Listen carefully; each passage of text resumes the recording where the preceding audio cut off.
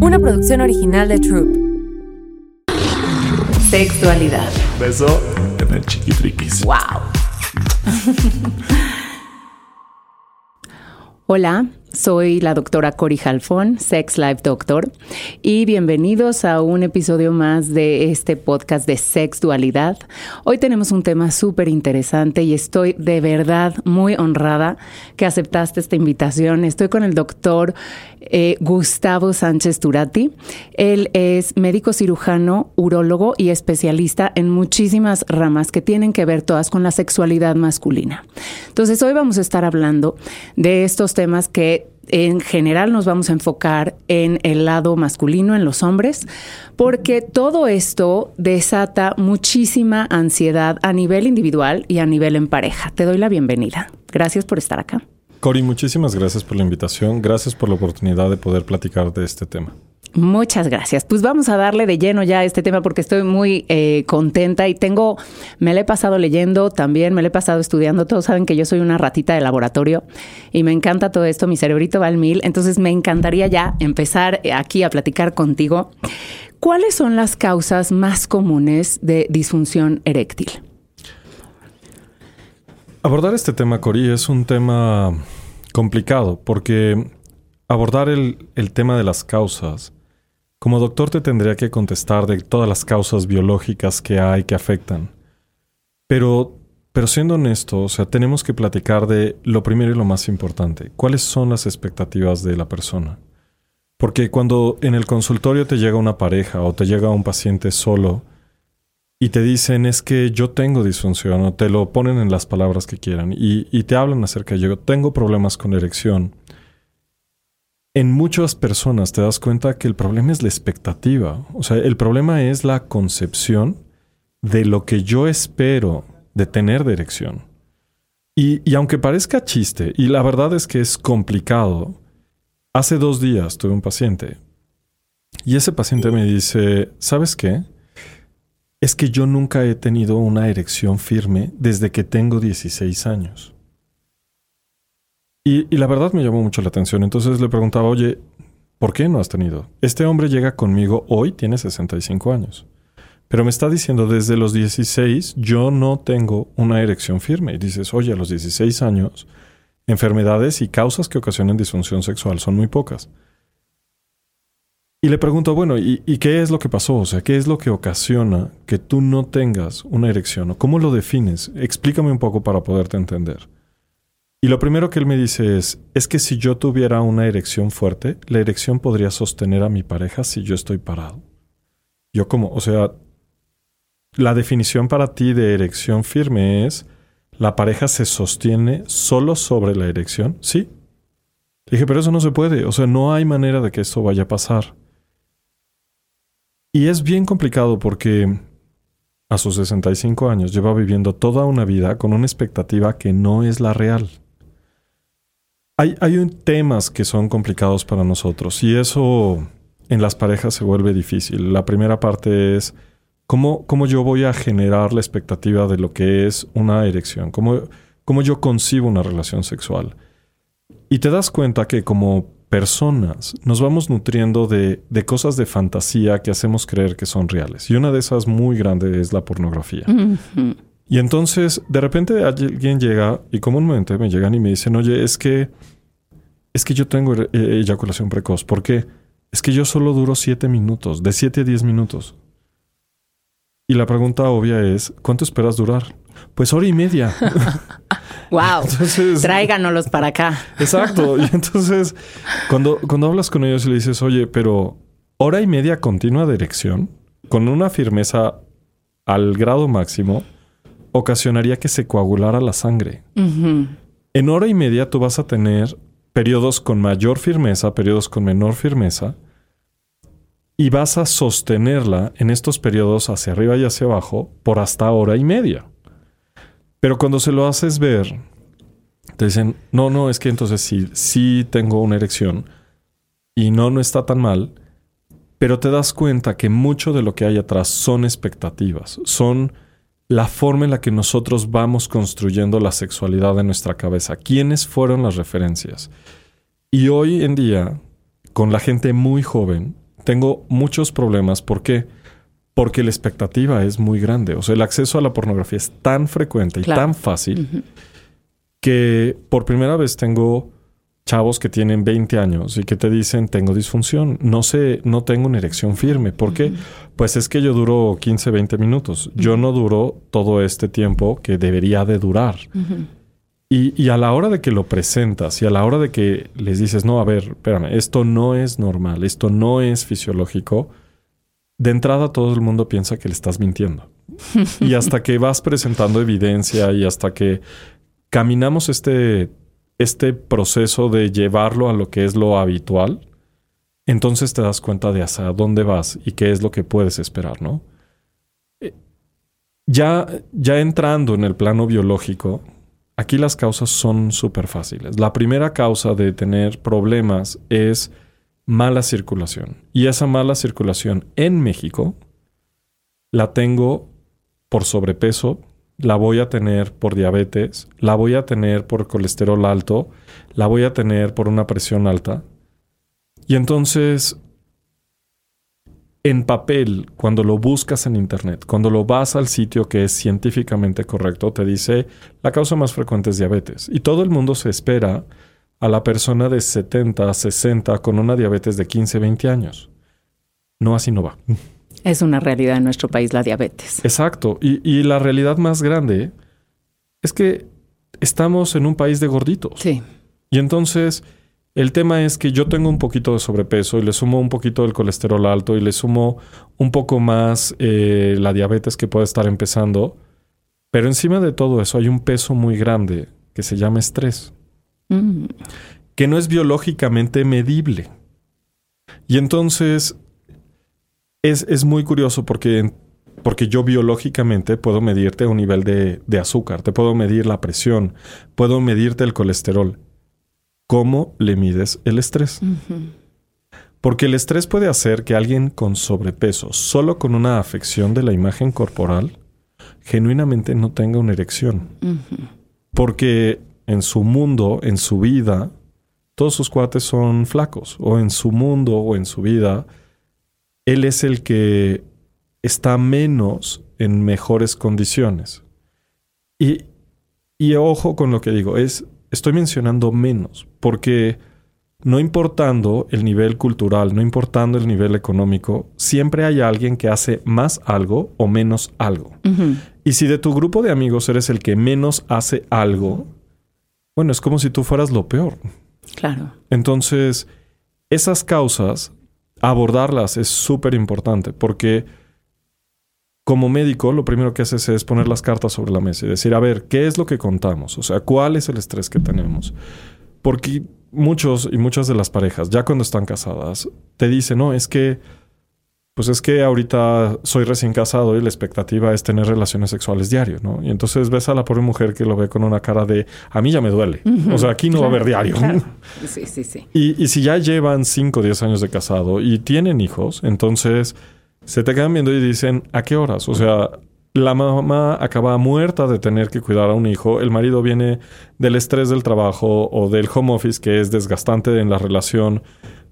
Y tenemos este periodo de tiempo donde el sexo va a ocurrir con un calendario, va a ocurrir en un horario establecido y le quitaste la espontaneidad, le quitaste todo lo que pudiera hacer que lo haría mejor, lo haría más disfrutable, ¿no? No para todos las concepciones son iguales. O sea, hay parejas que funcionan súper bien por un horario y entonces tengo una paciente que me dice, a ver, yo tengo mi honeymoon planeada una vez cada 3 semanas con mi marido, ¿no? Y entonces eso les funciona súper bien.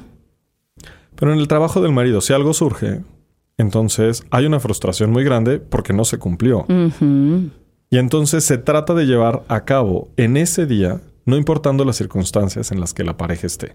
Si son las 4 de la mañana y él acaba de llegar de trabajar y está fatigado. Nos toca, exacto. Sí, tienes que cumplir y bien, ¿no? Y aquí van a hacer 1:30 de disfrute, te guste o no. Y entonces ese tipo de cosas van complicando y van haciendo que esa relación sea difícil. ¿Por qué no darte números? O sea, ¿por qué no decirte, oye, es que si tú tienes un colesterol arriba de 200, seguro tienes?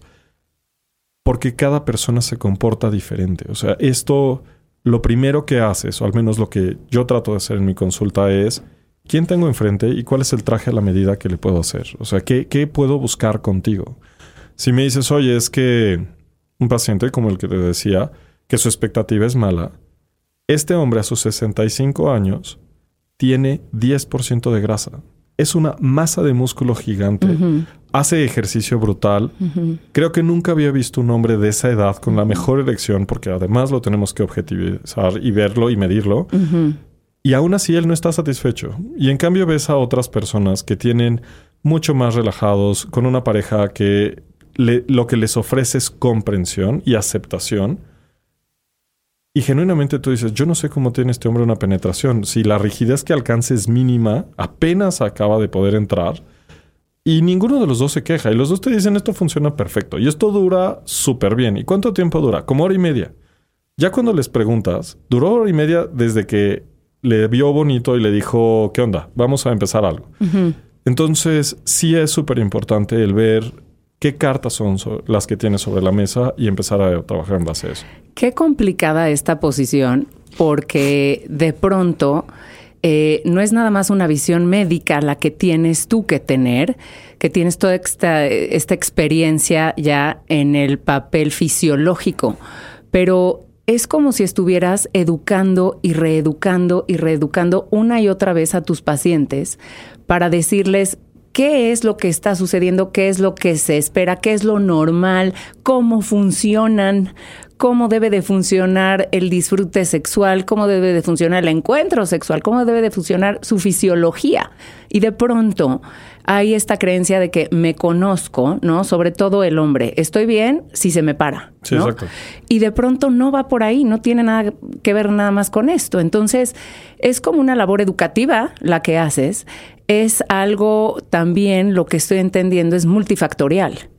Me imagino que te has de tardar, o sea, que lleva tiempo de pronto hacer un diagnóstico para ver qué es lo que está pasando, cómo está pasando, porque también tiene que ver que no sucede siempre, cuando sucede, o sea, fijarnos en todos los detalles, ¿cierto? No es nada más la causa fisiológica, sino todos los detalles que de pronto al paciente se le pueden olvidar, y entonces tú tienes que entrar como hacer una exploración a nivel cerebral de pronto, en ver qué está pasando, cómo es su vida, qué le altera, cuál es el estrés que hay alrededor de, cuáles son las condiciones fisiológicas, cómo se está alimentando, qué ejercicio está haciendo, o sea, todo. Sí, y esto que tocas, la verdad, me haces tener muchos más temas en la cabeza. Y te los pongo así enfrente. Uno de los aspectos que más te afloran en una consulta es, a ver, yo soy la persona que más estrés tiene. Y entonces ves a alguien y esa persona, la primera que entró, te dice, es que yo vivo estresadísimo. Mi trabajo es el más estresante del mundo, ¿no? Pero entra la segunda persona y te dice lo mismo. Y la tercera, lo mismo. Y no importando lo que nos dediquemos en esta vida, todos tenemos el máximo estrés. Y te das cuenta que todo va de acuerdo a una expectativa creada. Todo va de acuerdo a lo que yo debo de tener.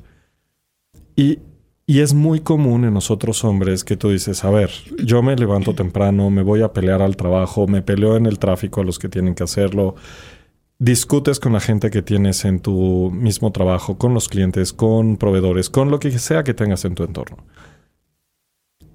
Después de un día de fatiga y frustración, tú dices, perfecto, voy a ir a disfrutar con mi pareja. Y te imaginas el momento y pones fantasías sexuales que tú dices, esto cuadra.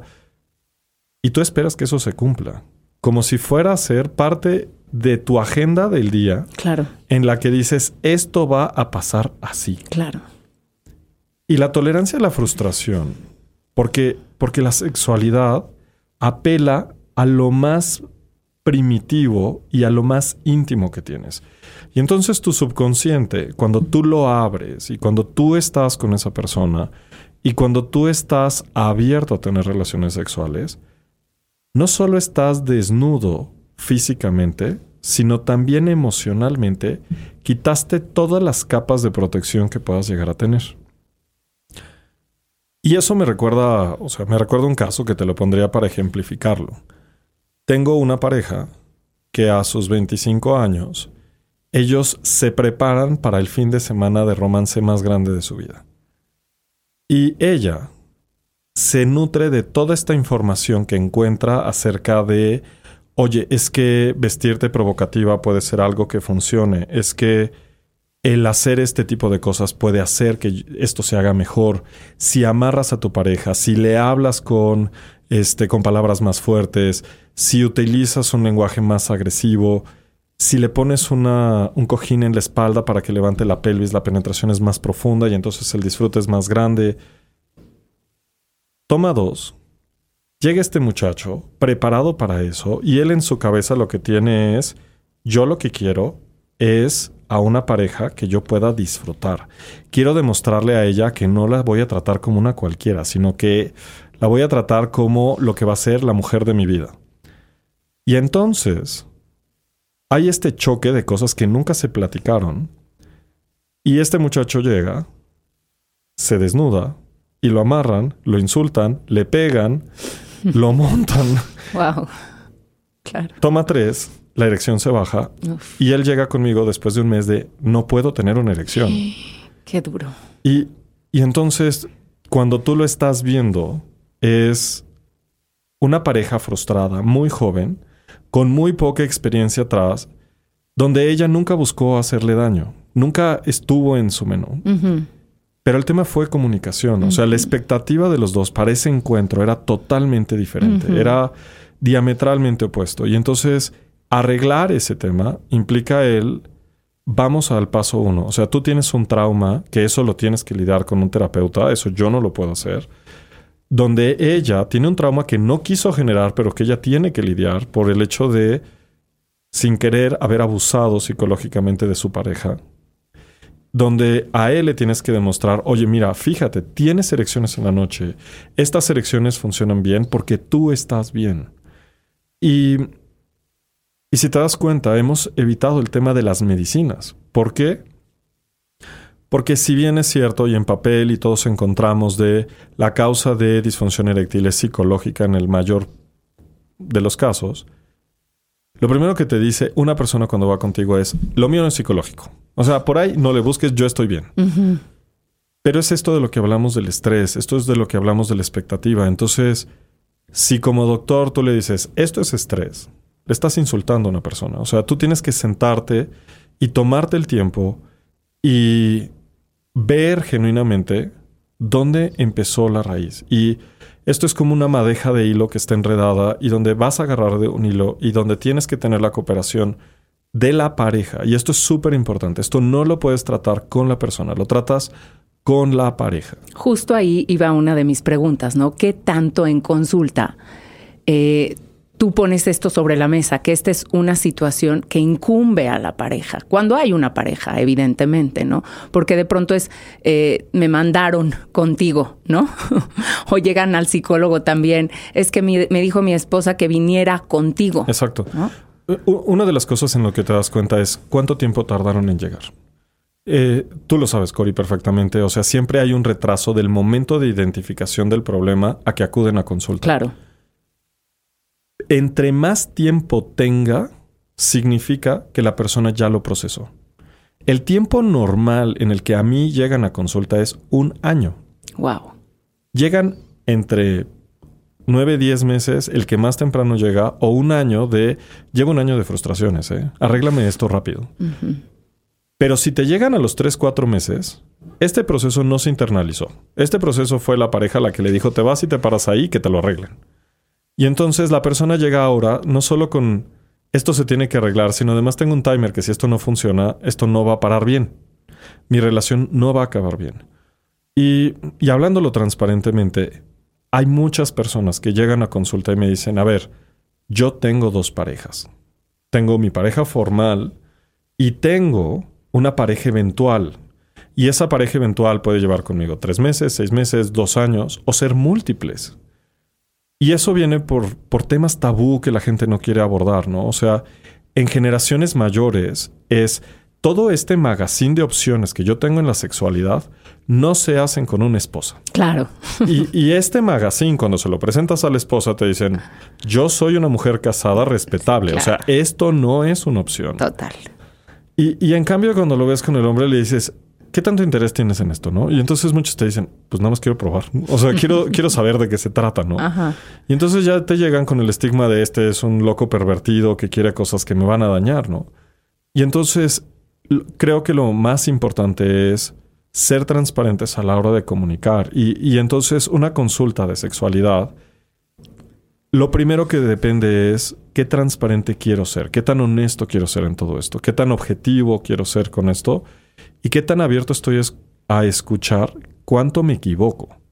Porque en algunos les dices, oye, a ver, me pasa mucho en parejas religiosas, es que la expectativa es tener una penetración y una eyaculación lo más rápido que se pueda.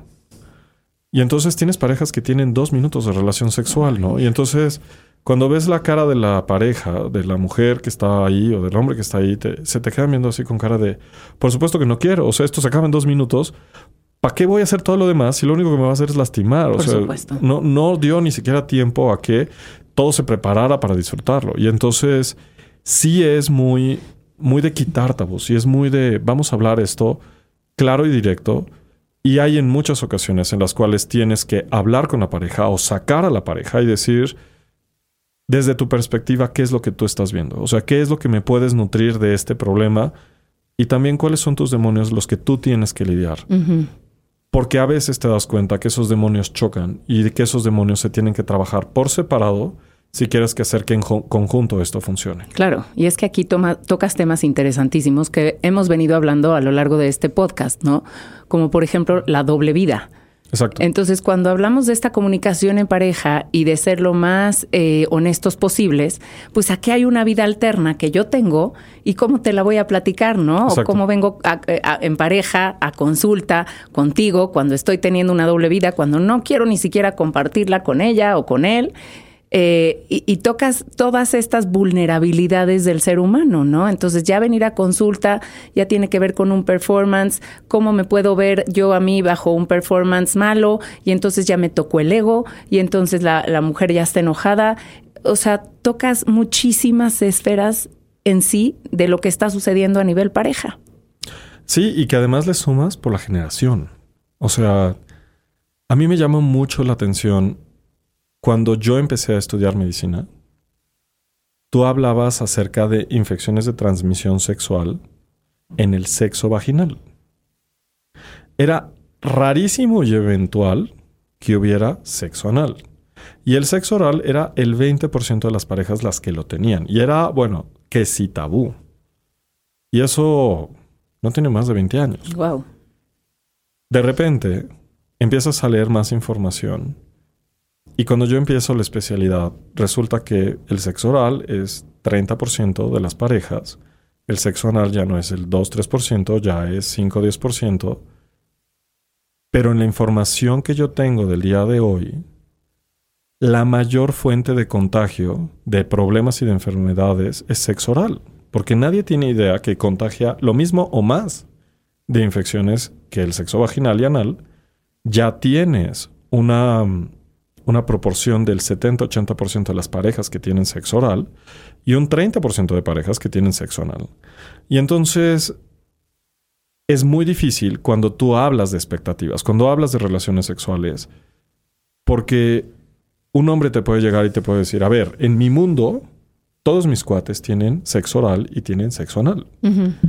Y entonces, cuando ves la cara de la pareja que te está viendo de esto no va a pasar aquí. Uh-huh. Esto no es un tema, ni siquiera discusión. Uh-huh. Entonces, tienes que prepararlo. O sea, lo veo también con mis parejas gays. Entonces, en algún momento se va aprendiendo de la forma más torpe, ¿no? Y vas aprendiendo de forma lírica y de cómo sentiste y lo que viviste y quién te enseñó. Cuando, por el otro lado, te puedes sentar y decirle, a ver, en efecto, esto no nació para ser usado así, pero si tú lo vas a practicar, hay que llevar todas estas condiciones que van a hacer que te lastimes lo menos posible, que no hayan contagios de infecciones, y eso va a llevar a un mayor disfrute al momento de poder tener relaciones. Pero insisto, todo regresa al mismo punto. O sea, vamos a comunicar dónde estás, qué quieres, ¿no? O sea, cuando a veces oyes a algunos y te dicen, es que yo quiero solo probar esto. Entonces, cuando se lo presentas a la pareja y le dices, oye, él solo quiere probar esto, ¿qué tan abierta estás? A veces te dicen, sí. Entonces, indirectamente les tienes que explicar cómo funciona todo esto para que no se vuelva una experiencia traumática que los aleje después de haberlo intentado. Ni siquiera estamos hablando de hacerlo, claro, todo el tiempo, de implementarlo. Y de que esto ya es parte del menú. O sea, simplemente el intentarlo conlleva una serie de cosas y de pasos que le tienes que dar como receta, donde el ensayo y el error, y donde si es el momento, la condición adecuada, van a hacer que pueda no ser tan traumático y que ya después, en conjunto, digan, mira, esto sí es parte del menú, esto no es parte del menú. Y lo hablo de todos los fetiches sabidos y por haber. Claro. O sea, desde... Hoy en día es muy común el tema de la lencería, ni siquiera ya se considera fetiche, pero lo sigue siendo. Sí, claro. Pero hoy tengo pacientes que practican shibari o tengo pacientes que bondage, todo practican bondage. Algunos les gusta cierto grado de BDSM. Uh-huh. O sea, y el punto nada más es decir, antes de todo esto que vaya a empezar, vamos a poner los límites de qué quieres hacer y cuánto yo puedo recibir o qué tanto se va a compartir esto. Bueno, y todo esto también nos indica que de pronto por ahí podemos reeducar a que no solo se necesita una penetración, ¿no? Exacto. O sea, también aquí estás bajando las expectativas, estás poniendo situaciones reales en las cuales no podemos medir esto o no podemos medir la calidad de la relación en base a la penetración o de cuánto dura esta penetración o de si eres bueno o no eres bueno, sino de que hay un sinnúmero de prácticas que podemos usar para el disfrute sexual. Entonces aquí estás tumbando otra vez todas estas creencias. Again. Sí, y eso que tocas me encanta y gracias por ponerlo, porque una de las herramientas más importantes es la masturbación de pareja. Uh-huh. Cuando tú quieres ver cómo reacciona, cuando tú quieres estar en esta parte más racional, menos impulsiva, lo que le pides a las personas es, ten una masturbación de pareja, aprende a conocer cuánto tiempo, o sea, qué necesita, qué tan intenso.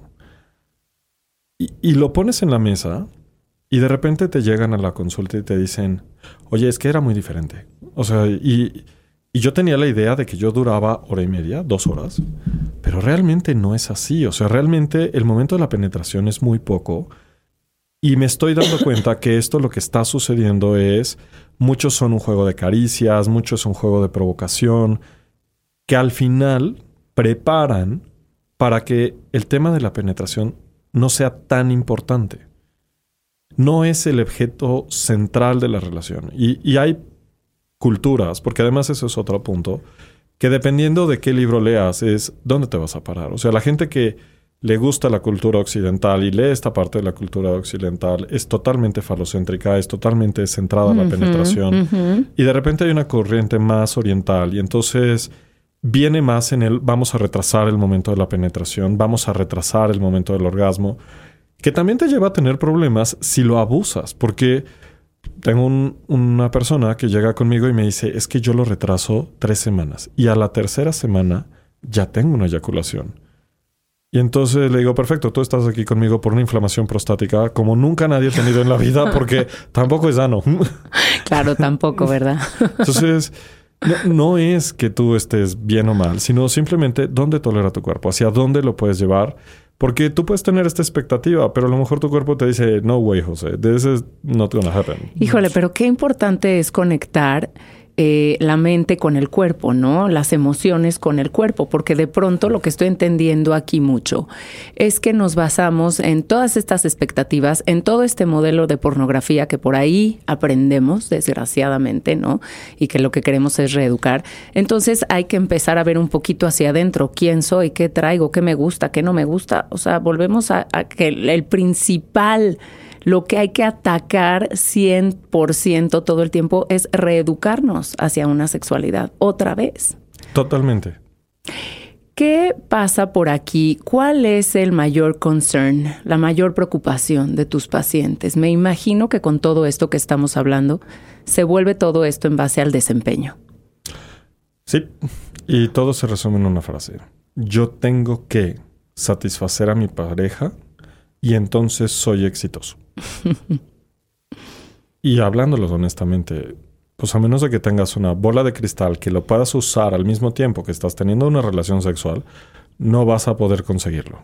O sea, esto es una utopía que difícilmente se consigue, que muchas parejas con muy buena comunicación consiguen más frecuentemente, pero el objetivo de yo te puedo satisfacer a ti sin que tú me digas qué tienes o qué necesitas, está imposible. Por supuesto. Y entonces, si tú me dices, oye, ¿cuál es el mayor concern? Es, yo necesito esta erección que dure muchísimo tiempo para yo poder satisfacer a mi pareja, porque esa es mi obligación. Bueno, ¿y cuánto tiempo o cuántas pláticas le has dedicado a decirle esto me gusta, esto no me gusta? Y que además se mantenga estático, porque los humanos no somos máquinas. O sea, no siempre vas a querer el 1 y luego el 2 y luego el 3 y 5 veces 4 y entonces regresas al 1. O sea, no estás tocando una partitura. Lo que tú estás viendo es el contexto, el momento en el cual estás. Entonces, la mayor preocupación de todos es cómo yo puedo satisfacer a mi pareja. ¿Y tú has podido desmantelar esta creencia o este pedido? Porque de pronto, ahora que dices esto, yo me quedo pensando, y a nivel inconsciente, realmente todo esto trata de un ego. Y todo esto trata de un self-image. Y todo esto trata de un self-esteem. Entonces, al yo no tener erecciones de cierto tiempo o de cierta calidad, entonces me veo afectado. Por lo tanto, lo necesito poner como que yo necesito darle satisfacción a mi mujer. O sea, ¿cómo desmantelas toda esta idea? Porque ese es el pedido que llegan a la consulta, ¿no? Y entonces tienes que abordar muchos otros caminos, pero para que el paciente tomemos una conciencia que no reside ahí el verdadero problema. Sí, o sea, lo que me estás poniendo además es una verdad cruda, que además la vivimos en la pandemia y todos hoy tenemos como un mal sueño.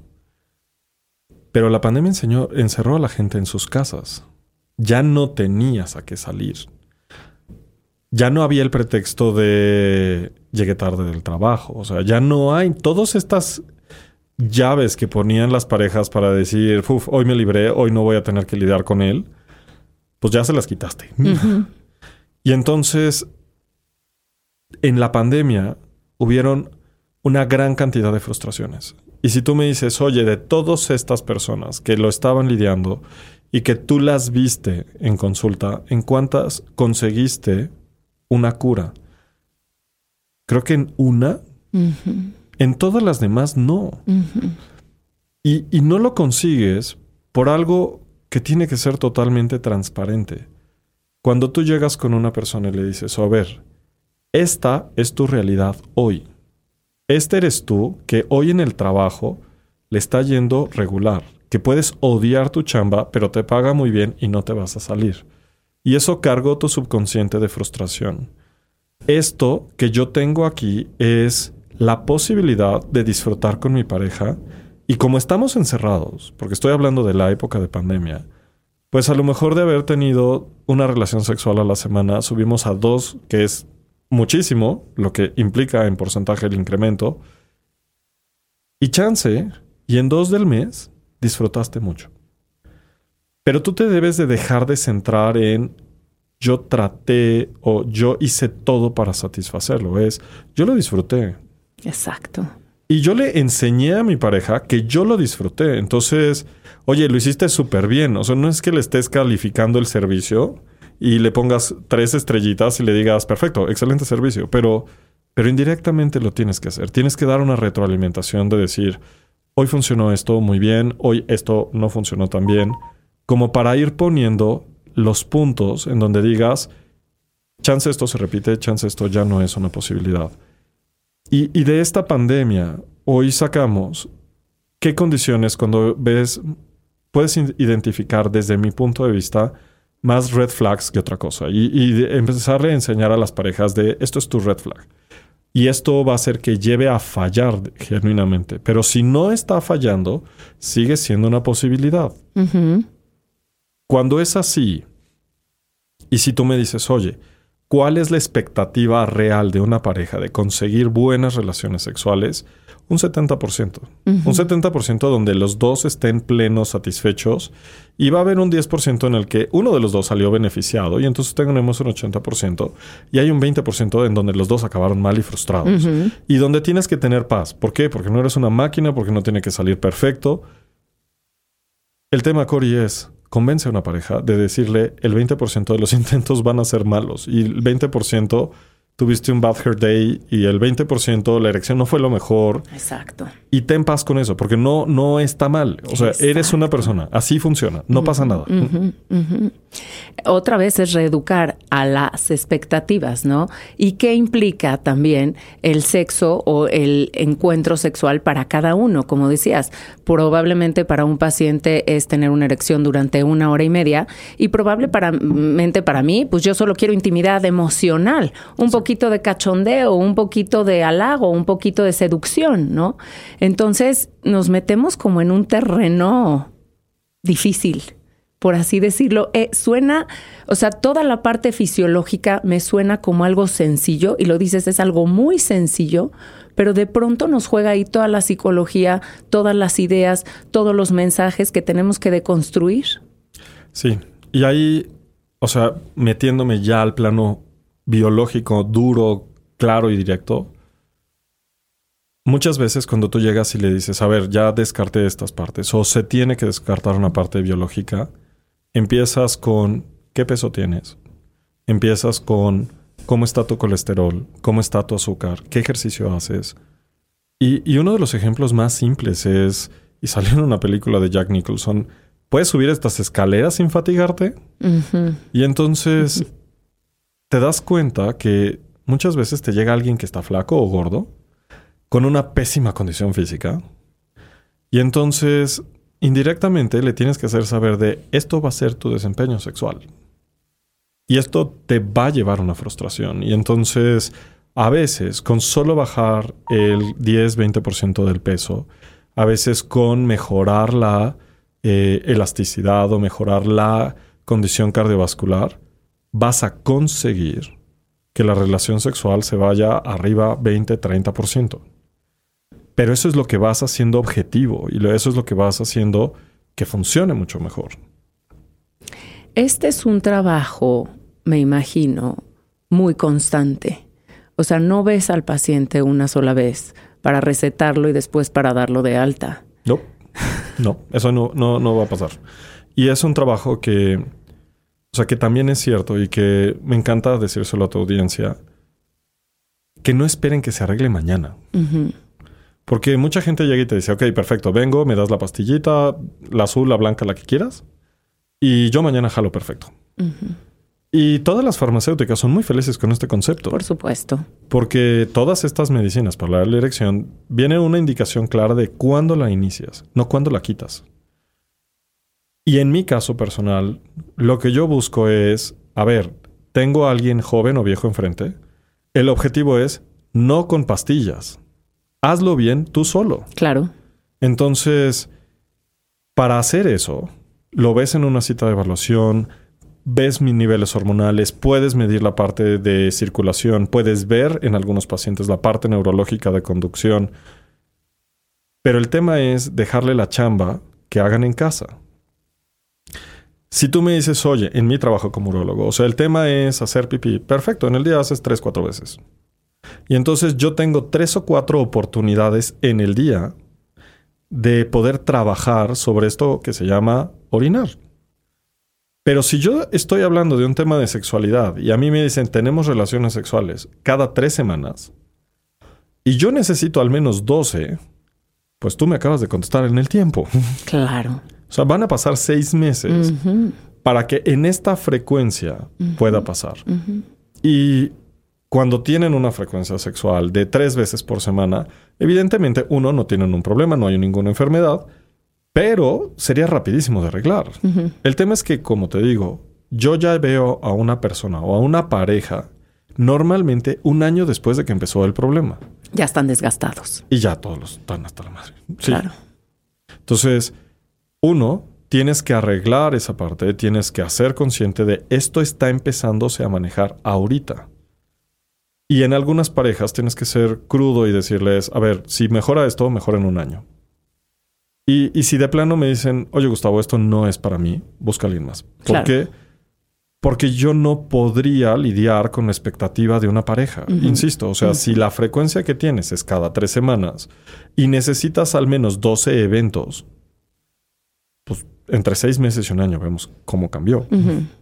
Y si la pareja se predispone y dice, ok, vamos a subir la frecuencia, va a ser una vez por semana, perfecto, acabas de acortar el tiempo. Pero sigue siendo meses para que puedas adaptar los cambios. Y como son cambios de conducta y cambios de hábitos, pues cambiar un hábito no te toma una vez. Te toma más veces. Y eso lo tienes que llevar de la mano. Ahí sí entran las medicinas. O sea, si me dices, oye, yo estoy viendo ya una pareja que está jalando perfecto, que están motivados, que están haciendo las cosas, venga, vamos a darle el medicamento. ¿Por qué? Porque el objetivo para mí es como alguien que se rompe el pie, le das una muleta y se la das temporal. Claro. No le dices, vas a caminar con muleta el resto de tu vida, toma, no me molestes más. Claro. Si tú encuentras a alguien que en tu primera consulta te dice, tomes esta medicina, corre. Porque ese tema no le gusta. Ese tema no lo quiere lidiar y lo que quiere es una consulta fácil, rápida, donde te diga, sí, claro, esto es fisiológico, esto es un problema de sangre, tómate la pastilla, ahí vemos. Que desafortunadamente es lo que la mayoría quiere. Lo que la mayoría quiere es que se lo resuelvas rápido, práctico y ya, bye. Por supuesto. Qué angustia y qué ansiedad, ¿no? Aquí entramos en este tema de las ansiedades que generan los problemas o cuando los vemos como problemas sexuales, ¿no? Entonces son todas estas ansiedades de performance, todas estas ansiedades de satisfacción.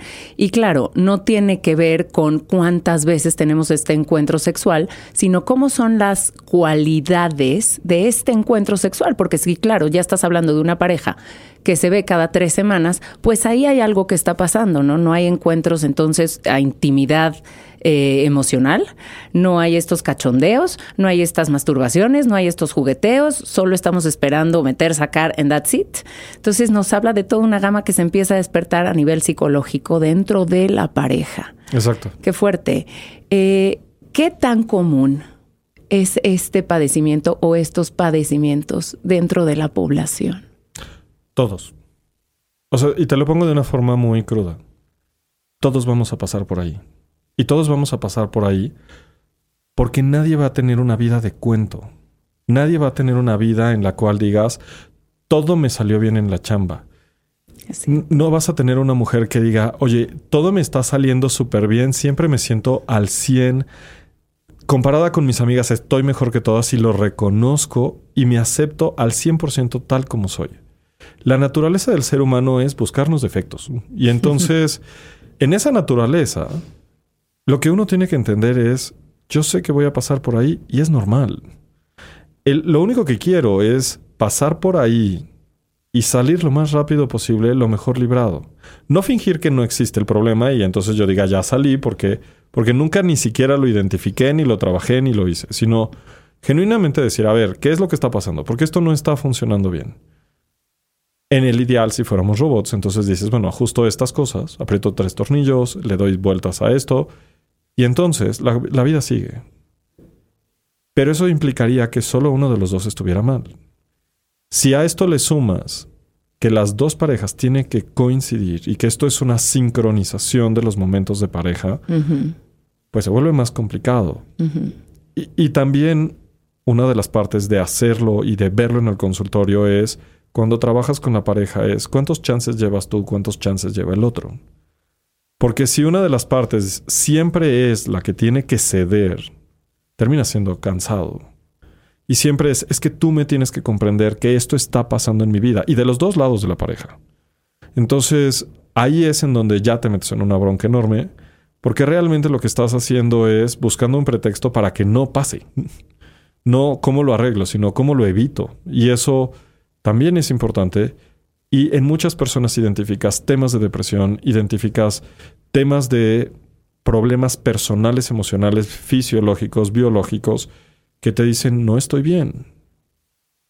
Y es que muchas veces no nos damos cuenta que en esta población y en la población mundial hay un problema, como dices, de estrés, de ansiedad y de depresión.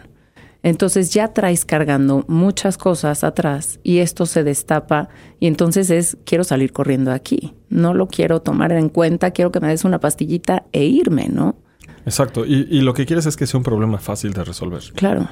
Entonces, o sea, tampoco lo puedo negar. O sea, hay gente que cuando lo hablas y que tienen la madurez emocional y directa para decirte, no lo quiero arreglar, esto se va a quedar así. Entonces, la opción de la pastillita en la primera consulta sí puede ser una opción, a sabiendas que esto se va a romper peor. Uh-huh. Y que yo le estoy poniendo un parche a esto, que el día que se rompa, genuinamente no va a volver a funcionar. Uh-huh. Porque la naturaleza, como médico, tú dices, ok, arreglo el problema de raíz uh-huh. para que esto no se vuelva a repetir. Uh-huh. Pero si alguien abiertamente te está diciendo, no me interesa, y aunque se rompa, ya se rompió, y el uh-huh. día que se rompió, ya se acabó, pues entonces perfecto. Significa que alguien tienes consciente completamente, y si no afecta a la pareja, y no afecta al entorno, venga, vamos a hacer ese plan que tú tienes. Claro. Ahora, mucha de esta condición genera pensamientos caóticos, ¿no? O sea, se van hacia allá, hacia que todo va a estar terrible, que entonces ya nunca más, no voy a poder satisfacer a una mujer, mi pareja me va a dejar. O sea, se van muchísimo hacia allá, es este pensamiento caótico.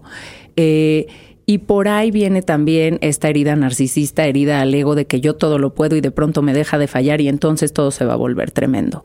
¿Cómo sacamos a la pareja de este caos? Y mucho tiene que ver con lo que hablabas de las expectativas, la realidad. Pero a nivel medicina, ¿cuáles son las expectativas? Pues, ¿cuáles son las expectativas reales para overcome esta cuestión? Punto número 1, que puedas hacer que la pareja se acerque sin miedo. O sea, que los dos puedan tener una cercanía en la cual no haya miedo de los dos lados de decir qué va a pasar. Que la parte que pone la erección no tenga miedo de ser juzgado de si no funciona o se acaba pronto. Que la otra parte esté abierta a decir lo que haya lo voy a recibir como lo tenga en el tiempo que funcione. Y después generar una erección que pueda ser usada para una masturbación, que después pueda ser usada para una penetración. Y no estamos hablando de y entonces tuve un orgasmo pleno. Solo estoy hablando de tengo una erección. Y después de eso, decir, ok, perfecto, ya tengo una erección por penetración. Y entonces empecemos a buscar que ya exista un orgasmo. No estoy hablando de un orgasmo pleno, el que haya, el que sea. Claro, cual sea. Y empecemos a trabajar a partir de eso. Y no es una rocket science. Esto es algo muy sencillo, esto es algo muy simple. Pero el problema que vas a tener al lado es, para eso a veces te toma tiempo. A veces te llega alguien que tiene un colesterol mal, un sobrepeso, una falta de condición física. Y tuve una relación de penetración con un orgasmo, cualquiera que sea, en ocasiones toma 6 meses. Uh-huh. Y quiero ponerlo en el tiempo por algo muy simple. La parte más dura de decir como doctor para un paciente es ¿en cuánto tiempo se arregla? Y mucha gente evita esto y mucha gente te contesta con ambiguos y es vamos a ver y probablemente para la próxima. Pero si tú estás escuchando probablemente para la próxima es todo depende de ti. Todo depende de cuándo quieras bajar de peso, todo depende de cuándo quieras controlar el colesterol, todo depende de que quieras cambiar hábitos, porque ese es el precio que vas a pagar para poder disfrutar de esto que quieres. Y en muchos hombres encuentro este pensamiento de decir, es que esto tiene que funcionar en mis condiciones porque así funcionó toda la vida. Pues está muy bien que haya funcionado así, pero esto no era ni sano y esto fue fortuito y tuviste la suerte de que funcionara en tus términos y condiciones. Pero si hoy el problema es que te encantan las hamburguesas y no hay más hamburguesas para que haya erección, pues entonces decide qué quieres. O hay hamburguesas o hay erección. ¿Sí me explico? Y es bien complicado porque en esta parte, cuando ya eres adulto y cuando sientes que te quitaron muchos placeres de la vida y le estás quitando uno de los que puede tener todos los días, como comerse una hamburguesa, pues entonces te dice, a ver, tengo una relación sexual cada 3 semanas o me puedo no comer una hamburguesa diario. Voto por la diario. Claro. Y este placer inmediato, que es muy peligroso, que es el consumo de pornografía, que es el consumo de algo, te puede llevar a una disfunción mayor. Porque uno de los temas principales en muchas personas es, a ver, si tengo un abuso en el consumo de pornografía, tiene que cesar. Y de que cesa el consumo de pornografía a que yo tenga una respuesta fisiológica normal, va a pasar tiempo. Madre santa, por favor eviten ya la pornografía. Lo hemos hablado muchísimo aquí porque es una educación tremendamente nociva. Para terminar, Gustavo, ¿qué necesitamos? ¿Qué nos podrías decir? ¿Qué necesitamos? ¿Qué tips para poder tener una vida sexual plena? Y a plena no me refiero con que esto no vaya a suceder. Sí, esto va a suceder, probablemente va a estar en la mira, pero ¿qué puedo hacer para alimentarme sexualmente? Pues, y estar bien, y estarme checando y revisando y estar al tanto y al pendiente. Primero que nada, lo primero que le pondría a una persona es ¿cuánto tiempo quieres disfrutar de tu sexualidad? Yo quiero disfrutar toda mi vida de la sexualidad. Muy bien, eso implica mantente en peso, eso implica haz ejercicio, eso implica controla tu colesterol, tu presión alta, controla esta parte. Y la otra, que es la más difícil, es aprende a abrir canales de comunicación con la pareja donde los dos acepten la información sin juzgarla. Que eso es lo más difícil. Porque si tú me dices, oye, cuando tú quieres esta carrera de largo plazo con una pareja y cuando tú le propones y le dices, a ver, yo te voy a decir qué quiero, te voy a decir cómo me siento, no emitas ninguna opinión. Esto no está sujeto a interpretación. Esto es como yo me siento. Claro. Si la pareja llega a ese punto, vas a tener una vida sexual plena. Tengo pacientes que tienen 80, 85 años que siguen disfrutando de tener relaciones sexuales una vez por semana. A sus 85 de ella, 87, 88 de él. Qué bien. Pero esto viene de no venderse una idea falsa. O sea, tenemos 80, esto funciona hasta acá, puede funcionar en estas condiciones. Pero ellos lo que me enseñaron más claro que nada fue no vender expectativas falsas. Esto es lo que hay. Y los dos, en algo muy curioso, los ves y no es que estén flacos, pero hacen ejercicio 3, 4 veces por semana, comen sano y los hijos asumen que es porque los papás no se quieren enfermar. No, o sea, eso nunca ha estado en la mesa. O sea, el tema es, ellos disfrutan de su sexualidad y ellos solo lo hacen porque disfrutan este evento semanal entre ellos. ¡Ay, qué divinos! Y entonces hacia eso se construye. Si no lo tienes, no lo dejes de buscar. ¿Por qué? Porque si hoy no es tu realidad, hoy no lo vives así, hoy tú dices, no hombre, es que la bruja de mi mujer, es que mi pareja nada más no escucha, es que mi esposo no está funcionando en esto, no significa que siempre todo va a ser así. O sea, también empieza por motivar. Cuando en una pareja uno de los elementos empieza a mejorar, sobre todo el que aporta la erección, si empieza a mejorar su condición física, si empieza a mejorar su estado físico, su salud, siempre la pareja sigue. ¿Por qué? Porque entonces ya te da miedo el ser el excluido. Entonces, uno de los principios de motivación en pareja es esto. O sea, uno empieza, no importando lo que ponga el otro al lado, y el otro va a seguir eventualmente. Entre mejor canal de comunicación abras, eventualmente esto va a funcionar. En la habilidad que tengas de aprenderte a comunicar, vas a conseguirlo más rápido o más tarde, pero siempre se va a conseguir. Incluso en las personas que tienen muy mala comunicación, se llega a conseguir. Entonces tenemos que poner en claro que el escenario no es tan terrible, no es tan caótico. Si nos atendemos, si le echamos ganas por ahí, si empezamos hablando, siendo sinceros y basándonos en un tema de realidad, bajando las expectativas, todo esto va a seguir y va a tener un flow. Exacto. O sea, y esa parte es increíble. ¿Por qué? Porque siempre te presentan la erección como el tema. Siempre. Lo más fácil es echarle la culpa a la erección. Sí. Pero al final de cuentas, ya después de muchas consultas, Entonces te llega la parte femenina en el caso de las que tienen pareja mujer y te das cuenta de estas expectativas creadas de yo espero que mi marido me lea la mente y me diga qué es lo que necesito y sepa hacer antes de que yo se lo diga. Pues eso no va a pasar si no lo empezaste verbalizando. Claro. O sea, él lo va a conseguir eventualmente si lo verbalizaste muchas veces. Y se los pondría a las mujeres diciendo, a ver, ¿cuántas veces tu marido ha hecho en otra cosa, en otro tema? ¿Cuántas veces se ha dado cuenta en la casa de que algo falta sin que tú se lo dijeras? Nunca. Perfecto. No va a pasar en la cama. Uh-huh. Si tu marido se empieza a dar cuenta de qué faltó en la casa y se anticipa lo que tú vas a hacer, eso va a pasar en la cama.